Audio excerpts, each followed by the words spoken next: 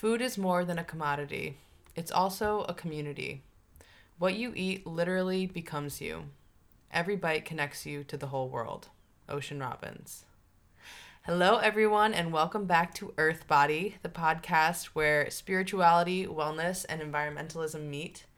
I am very, very excited to be here with you all today and have an incredibly special guest. Her name is Hannah Flanders, and she is the Director of Communications at Kearsarge Food Hub in Bradford, New Hampshire. I was connected to this lovely woman through a dear friend of mine who I met doing environmental and sustainability work in Knoxville, Tennessee. And I have had the deep pleasure of being introduced to an incredible group of friends and peers who have created this really amazing project in Bradford, New Hampshire, which we're going to talk about a lot today. So welcome, Hannah. Thank you for having me, Maya. Oh, it's such a pleasure. It's such a pleasure. I'm so excited to personally learn about all of this and to be able to share it too. So we're going to get into a lot today. We're going to talk about the local food movement and how Hannah has and all of her amazing friends have been such a big part of it in this area of the world. And also about how friendship plays a role in that. And the biggest aspect for me that I just love about all of it is the community effort and the community support. And whatever else comes out will come out. Yeah. So you mind giving myself and whoever is listening a little bit of a history behind the farm stand and the inn and the whole process? Sure. Yeah, the Kearsarge Food Hub is a very complicated structure. It arose about 4 years ago, just meetings with friends here in our hometown. Bradford is connected to several other towns that all went to the same high school. So a bunch of high school friends, we graduated from college and we're feeling a little down, a little distraught. We're seeing a lot of seemingly insurmountable issues all around the world, climate change and public health concerns and economic inequality. And all of us really figured out that there's a pattern beneath all of those issues, and that's industrial food production. Absolutely. And, yeah. So we had all these dinners, we're eating together and we're brainstorming and we're, getting a little angry, a little fired up together. And we're like, well, we got to do something about it. And what we all kind of came to was local food production and localizing our food system as much as possible. And with that, we all knew intrinsically that there would be a reconnection on the community level, because all of a sudden you're looking to your neighbors for your food and for at the local market, and we really wanted to bring that back home. So good. Yeah, it was awesome, but it was really amorphous for a long time. So it was all kind of all these great ideas, but not exactly sure. And so what we landed on to put some practicality to all of our big ideas was to build a farm stand and start a small farm in Bradford. And it was like, hallelujah, we have something that we can actually do and get our hands dirty, reclaiming the knowledge of how to grow our own food through running a small farm, and building a farm stand where we could meet all the other farmers, producers in our area, collect their goods, sell their goods along with our own goods through the farm stand. So we basically built everything from scratch. Wow. Yeah, it was very stimulating. It was about 5 of us who co-founded the business, and all of us brought a different skill set. And we found That's so cool. We found that, I'll take on this task. Oh, I can build the, stand. Oh, my dad knows this architect who is willing to donate plans for the farm stand. Oh, we know this neighbor here in Bradford who has half an acre of land and he always wanted it to be farmed, but doesn't have the time. These kinds of little pieces all started to kind of come together, and we were like, okay, the stars are aligned for us here. So this was the winter into the spring of 2015. And so we built the farm stand. We cultivated about 1.5 acres of land total. Wow. All on plots donated to us by community members. Like I said, the plans for the farm stand were donated. So really, we didn't take out any giant loans. We didn't write up a giant business plan and kind of put all of our eggs into that basket. What we did was we opened up our idea to the community. We saw what came back our way and pieced it together. It was incredibly stimulating. It's still incredibly stimulating because that's kind of our business model, is being flexible and open to the opportunities that come our way. Absolutely. Yeah. So on the 4th of July, which is a big deal in Bradford, little tiny Bradford, 1,500 residents in Bradford. Wow. So small little town. To paint the picture, you know, we've had businesses leaving town. We had one of two of the local stores closed down in the past 10 years. It's been on a downward slide in general. Young people moving away, not coming back. So on the 4th of July in 2015, we opened Sweet Beet Farm Stand, which is the retail arm of the Kearsarge Food Hub in general. And we were met with incredible enthusiasm and support in our community. It was like something's been bubbling, nobody knew what to do, and then we actually put a name to what everybody was thinking about and yearning for, really, on a community level. It was awesome. We didn't know what we were in for. All these little things that we could never have planned, we just figured out on the fly. How much do vegetables cost? You know, that is a big one. You know, we didn't have any lights in the farm stand, and people wanted to buy vegetables from us till 10 p.m. that night. You know, 4th of July was our biggest sales day, like, ever. It was incredible. Best day ever. And since then, you know, we operated out of the farm stand that summer, and then the summer after that. And we just kept amassing a customer base, people really looking for local food, and not only that, but people coming in to chat and hang out and learn, you know, and us learning too, just constant research, constant learning process. And the other thing that was really important is getting the support and trust of the farmers. Oh, yeah. Because they, you know, it's a hard business to be in, farming. Especially right now. Yeah. There's so many obstacles, so many forces working against small to mid-sized farms. They weren't exactly eager to jump into this new market and be like, yes, because they're skeptical, rightfully so. Yeah. So we've been taking all this time to build their trust, and we finally feel like we all are kind of on the same page about we need to open this new market channel through Sweet Beet and further market channels, hopefully through wholesale distribution, because one of the things holding up the local food movement, it's kind of stalled, is because it's saturated. Farmers markets, CSAs, they're wonderful and people love them and they work well for lots of farmers. But if we really want to feed our communities on a daily basis, and if we really want farming to be a viable career for more and more people, which it should be, we need new market channels. And so a lot of what we've been doing is proving to people that that's important.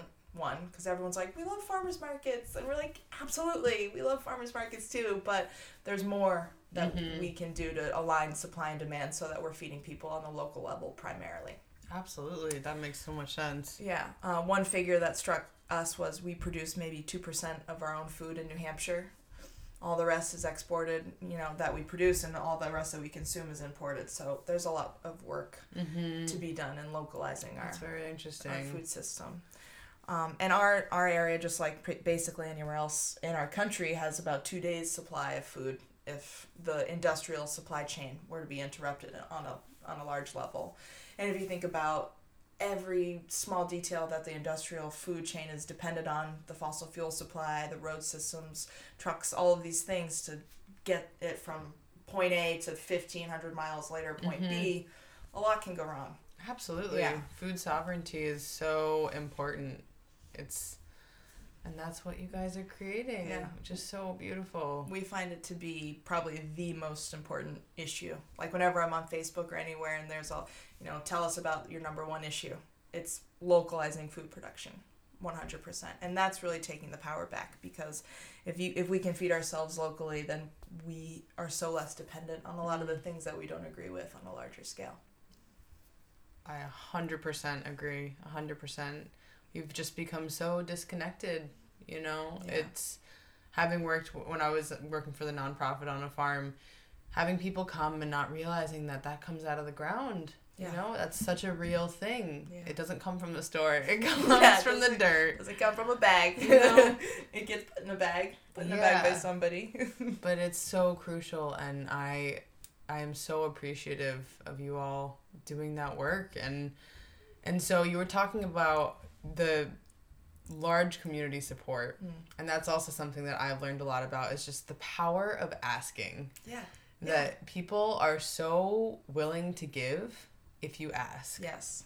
And of course, you said like all these little things were coming in to alignment. And when you're helping people, when you're genuinely like putting yourself out there and helping people, the universe is like, yeah, you got this. Give me some. Yeah, for sure. So supportive in ways that you could never anticipate if you were to, try to plan everything to a T, which I'm not against planning, but some things have to evolve more organically, and that's been a big part of our success, for sure.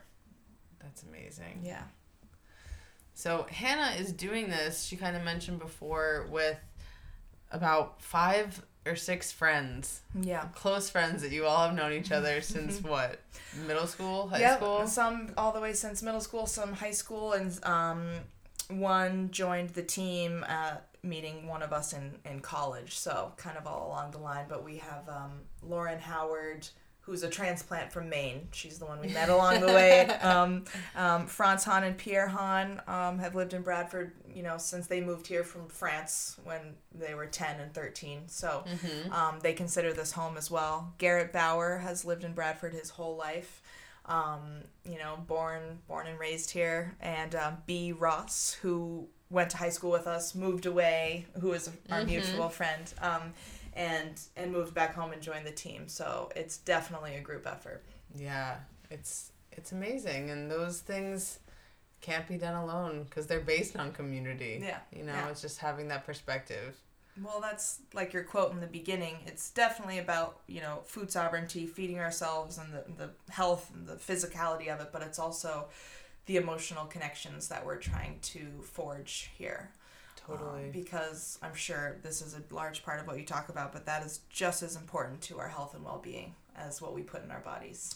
100%. Yeah. 100%. My practice and how I've been taught is all about this concept of primary food and secondary food. Oh. And your primary food is your spiritual practice, your career, your relationships, and your physical activity. Oh, wow.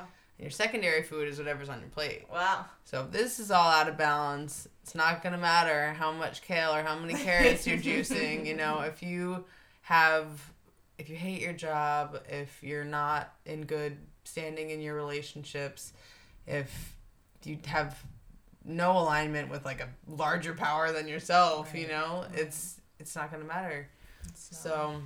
And that's, it's obviously deeply connected to all the other tragedies that we see happening. People are arguing about the best measures to combat, suicide and drug addiction and school shootings and all of these things. And I'm just urging anyone, whenever I get the chance, to look deeper to the roots of why are we so unhappy? What's happening here? Because these are not isolated incidents. Mm-mm. And of course, we need to take practical measures now to, help with those things. But really, bottom line is our connection with each other is sorely lacking. Yeah, and that all comes from our disconnection with ourselves. Absolutely. That's outward. That's what this is all about. Earth Body is like how we treat ourselves is how we treat other people, is how we treat the world. Yes. And by making that literal world human connection through food, through our most intimate source of energy and life, that what we choose goes into our body, it really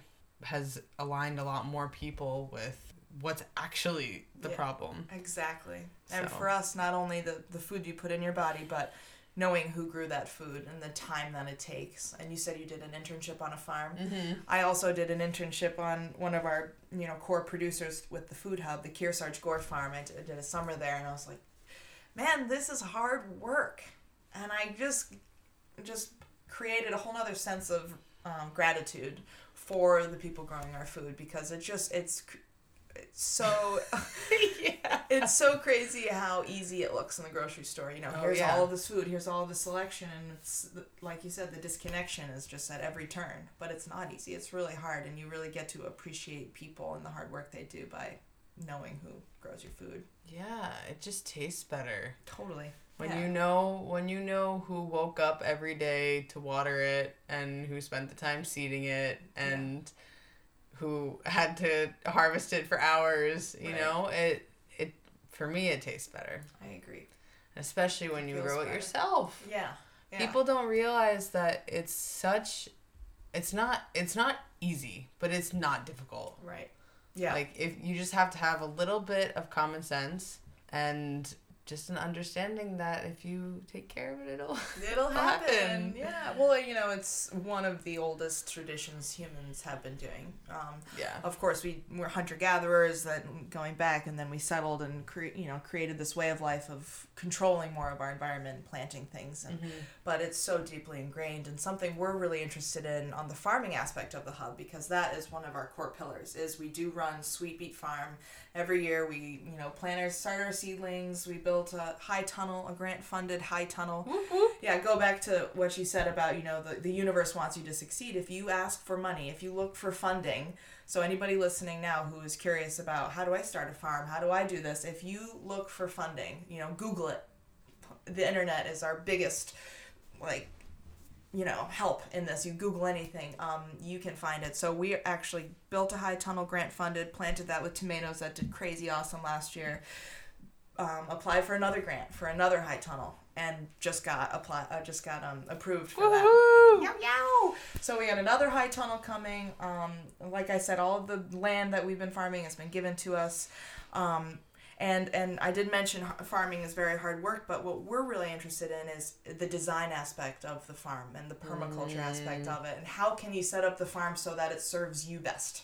So It doesn't have to be this back-breaking work that you just can't take a break from. If you set up, the slope of your field so the water trickles a certain way, if you set up certain, plants around your field to try to get pests to go away and actually the beneficial insects to come and help you out, all of these things are connected, and if we can just tap in a little bit to the natural systems by design, then farming and growing food doesn't have to be the backbreaking work that absolutely not. You work with nature. I don't know if you know, but I also have my permaculture design certificate. Yes Yeah, and it's just makes so much sense, and I think it's a lot of farmers have grown away from that traditional intuitive way of farming because it's become so industrial, because it's at such a large scale that it's difficult to implement those practices. It's easier to just pour a bunch of chemicals on it, right? But it's a lot harder to plant intermittent trees so that those bugs don't spread, or right. So well,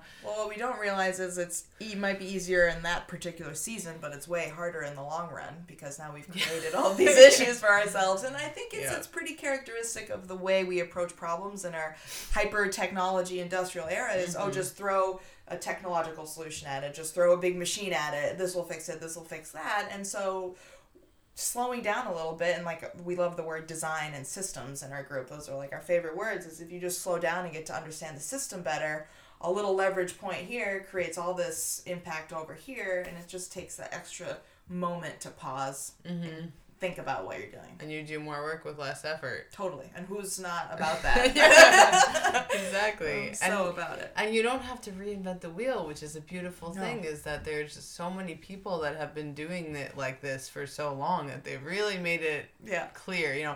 But with the different bioregions, different places are obviously vary so much. Absolutely. So much. But like I mentioned, our research phase will never end in this group, in our operation, and we have so many books and influential farmers and philosophers and people whose work we just really try to take and use. I mean, we're not, like you said, not reinventing the wheel. We're not trying to do something novel and crazy and new. We're trying to do something that works. And if that means listening to other people, of course it does. Listen to other people. What did they try? Try that. If it didn't work exactly right in your place, tweak it. But still, I mean, there's a wealth of information and expertise out there to find. Absolutely. That's the beautiful part about it, is that those people want to share it. Yes. The people who matter want to share it. Yeah. And they want to make it more of a common practice. So yes, because it's for everybody's best interest. Totally. Yeah. You can grow so much you can grow so much in an apartment, you know? It's on a ledge, in the windowsill, at least your greens and your herbs. Yeah.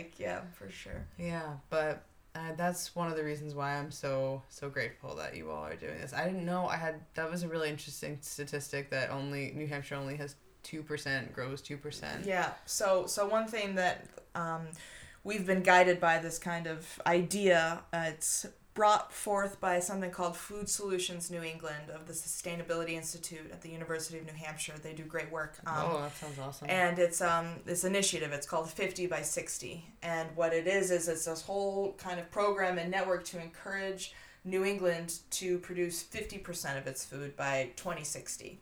Wow. Right, so that's a dramatic change, but it's totally possible. And if we have all these partners coming together, which is definitely happening, you have the universities doing the research, you have, these food hub type operations popping up, building the infrastructure, you have the farmers getting supported more than they ever have been, and you have the consumers and these institutions demanding local food, then that's can definitely happen. Cool. Yeah. I had no idea that was a bigger picture thing. Yeah. Wow. We always need that bigger picture thing to kind of cling absolutely. to. Like, where are we going with this? Totally, on the hard days when not many people are coming in, you're putting all this work in, it's like, oh yeah. Yeah, right. There is a bigger overarching goal here. It's so much bigger than, the daily grind. So much bigger than that. Yeah. But now it's exciting. So we did those 2 summers at Sweet Beet Farm Stand, hand-built, totally on the fly, hand-built vegetable cooler, just running around like crazy people. Really enjoying it, too. And then we got this opportunity to move into this old building in Bradford. It's the old Bradford Inn.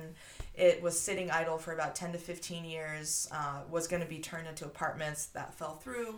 And so a couple guys in town here, Mike Bauer and Mike James, bought the building, and they wanted to partner with us because they believe in our mission. They believe in community and local food. And so we moved our Sweet Beet Farm Stand into this building, rebranded as Sweet Beet Market, because our ultimate goal is to be a year-round, reliable local food market that people can count on. So we moved into this indoor space, and we spent 2 summers, or maybe we're going into our 2nd summer there now, but it's been an amazing transformation, and beyond that, what we're trying to do in this new space, this old inn, 10,000 square feet, by the way, three levels. Huge and beautiful. It's giant. It needs a lot of love.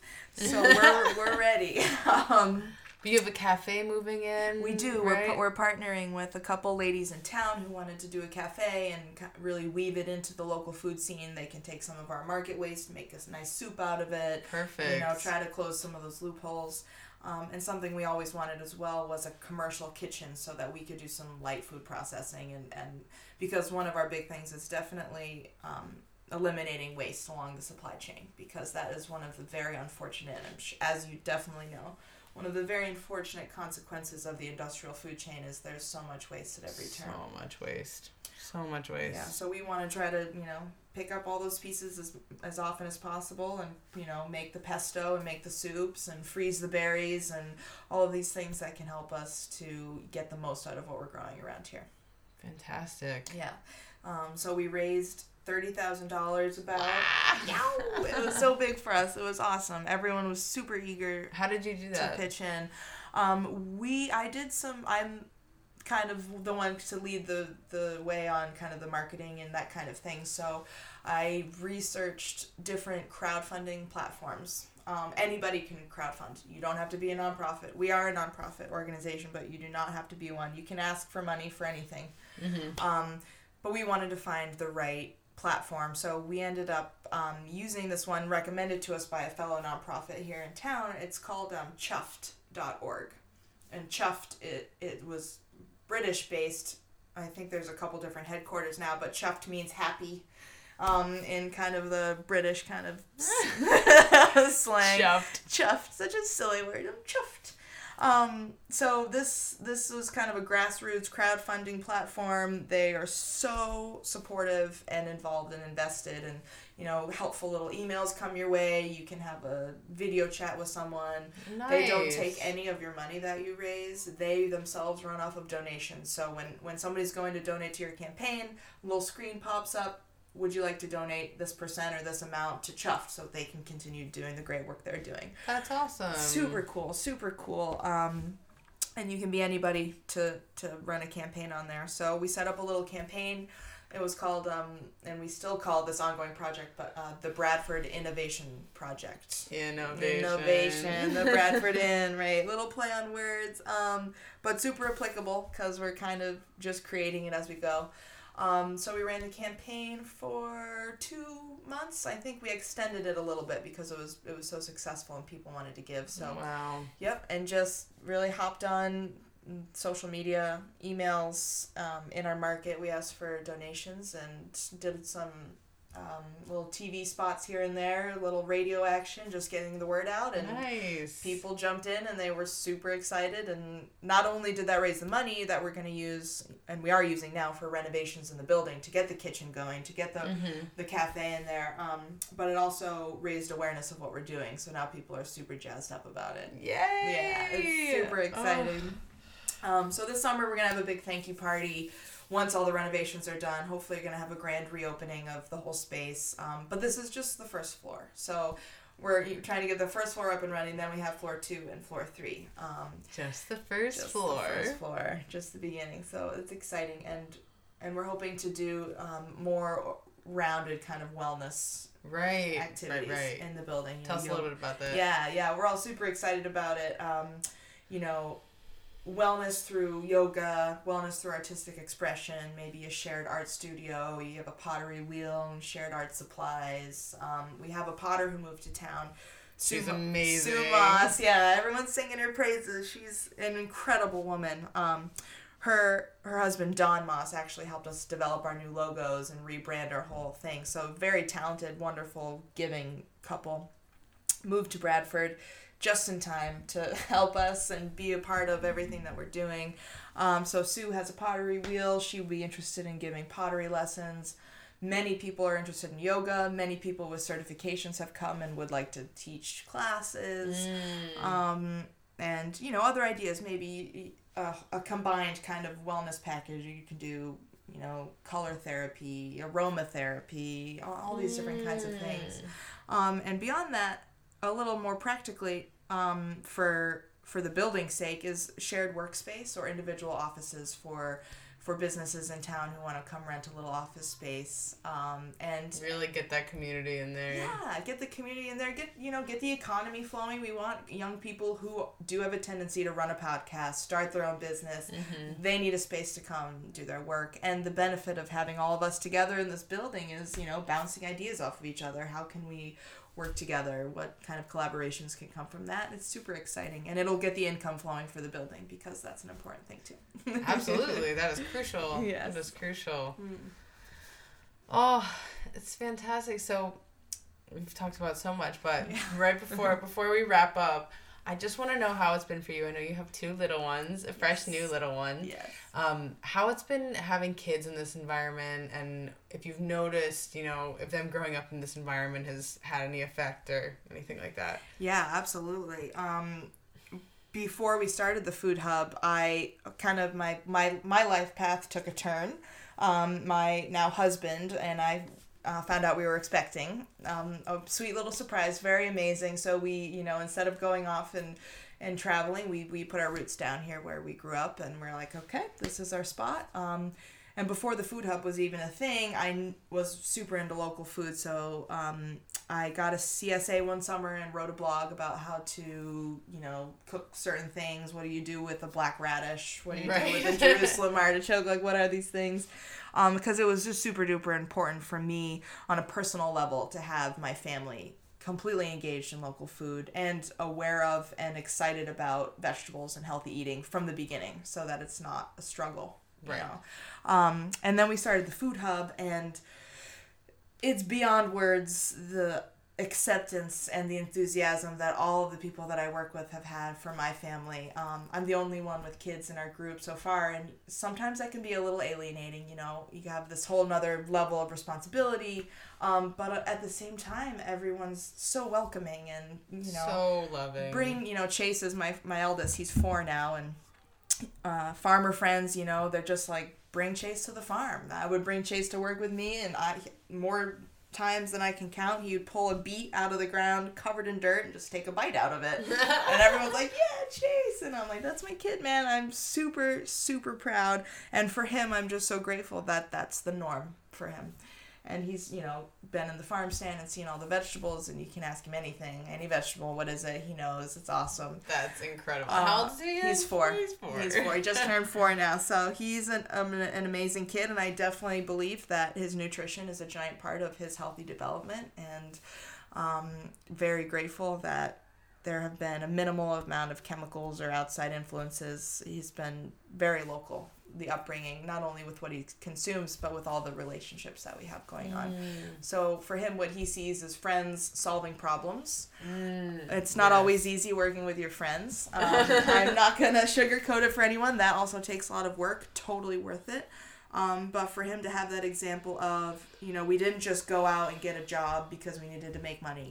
Of course we need to make money and support ourselves. And that's been a struggle sometimes starting the food hub. But what we really need to do is solve interesting problems and work together doing that. And I'm super grateful Chase gets to see that. And now I have a 2-month-old, and she's so squishy and sweet. And I'm just so excited for what the future holds for her as well. Absolutely. It's going to be established when she's a little older and conscious. Yeah. She's going to grow up in that space. We have the art space going. We have all these things, go hang out on the farm for a day, get dirty, there's so many options. I feel incredibly, incredibly lucky that my family can grow up alongside with the business growing as well. It's been a blessing. Beautiful. Yeah. And you are firsthand helping teach the youth, this next generation that's going to need to pick up the slack, More than us even, we're the generation who are really waking up to the needs of what our daily lives need to feed into what the whole world needs. And we're really waking up, and then this next generation, I try not to think about it too much, it's a lot to take in, but they're going to have their hands full solving even bigger problems.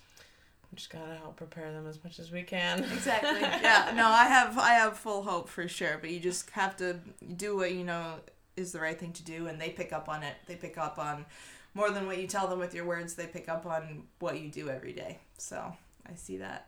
Absolutely. Little sponges. Seriously, when I was looking at your little one last night, just taking in everything with those big eyes. We don't even realize it. Awesome. So thank you so much for sharing. Before we hop off, I just want you to share how to best find out about Kearsarge Food Hub and Sweet Bee, and if there's anything going on that needs to be shared. I highly encourage everybody to check us out on Facebook. Kearsarge Food Hub and Sweet Beet Market both have their own Facebook pages, as well as Instagram accounts, and we try to be quite active on there. Pictures are, worth everything, so come see for yourselves what we're all about. Our website is a wealth of information, kearsargefoodhub.org. And hopefully looking to build more resources into that website as well, so that you can learn all about the farmers we work with. We work with 40 farmers and producers. We want you to be able to learn about them. In how many mile radius? In about a 30-mile radius here. Yeah. So, and it's growing, ever growing. And we want to help consumers find resources about how to educate themselves on what they're buying, what labels mean, what organic means, all of these things. So navigate through the website. You can find out all that stuff and much more to come. And like I said, the Bradford Innovation Project started with our fundraiser. It's happening in this big building, and we're hopefully going to have a grand reopening of our market, a local food cafe, and a shared use kitchen and event space happening sometime midsummer. And from there on out, we hope to have more and more events, music, poetry. We have Odds Bodkin here in town. He's a master storyteller, and we started last year with an annual Halloween event where he tells spooky stories. Fun. It's like the best. So that'll happen, in October, and beyond that, just stay tuned to our social media channels and our website, and you can learn more about how to get involved. Cool. Thank you so much, Hannah. And a lot of that will be in the show notes, so you can check it out too, easily accessible. Awesome. Well, awesome. That was so great. I've known about this project, but now I really feel like I have an even deeper understanding, and I didn't know the gratitude could get more, but thank you so much for doing what you do and for pushing forward and asking. Yeah, my pleasure. Awesome. Well, thank you everyone for tuning in. I hope you enjoyed, and stay tuned for the next episode. Have a great day, evening, weekend, life, journey.